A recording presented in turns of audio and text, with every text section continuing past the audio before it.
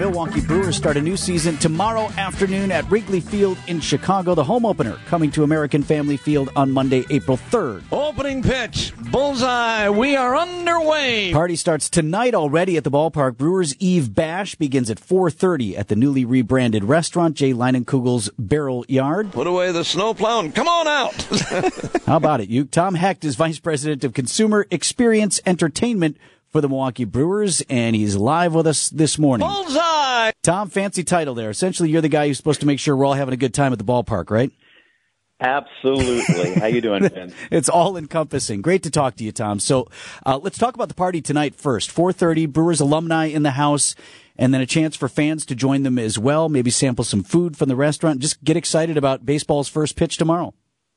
Yeah, we're really excited, Vince. Obviously, with the start of the baseball season, we're also excited about the grand opening of Jake Leinenkugel's Barrel Yard. So tonight is the first opportunity for our fans to come in and get a sneak peek at the new restaurant.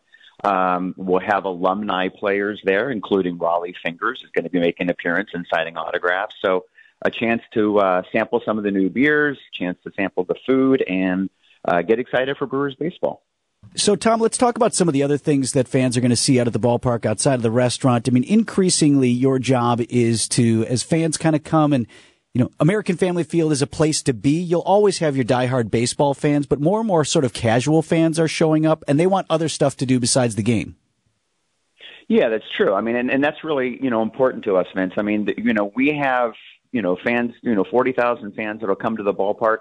Some are diehard baseball fans, and they want to, do their scorebook and follow every pitch. Other fans are there for the social experience, and we really want to provide an opportunity for everybody. So it's really important that we always try to enhance the game experience for our fans and provide an experience as good as Major League Baseball can offer. I know we've been talking about it for some time, so it's not new, but probably new to a lot of fans this season is the X-Golf facility that's upstairs. And I think fans need to know, first of all, don't bring your clubs to actual game day, but you can go up there and you can use that facility, play a little bit of golf, watch some baseball, and just enjoy the amenities.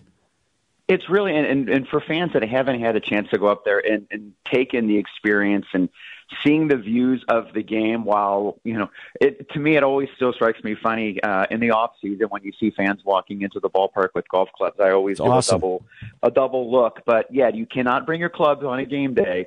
We have great golf clubs up there for people, and it's just a fun experience. Whether you want to come up there and golf, there's a couple of bars up in the space, so it's just a great hangout place. With baseball now starting up, we start in Chicago, and, I think about the restaurant and other things at the ballpark. That's another spot to go and enjoy away games. I've always liked that, and I mentioned to the guys here, one thing that I've loved about that restaurant space is when people come in from out of town, maybe there's a ball game, maybe there's not, but it's still a way to make the ballpark accessible to other people and to be able to show off, American Family Field. You don't get a better view in Milwaukee than when you're in that restaurant and looking out over our field and the green grass.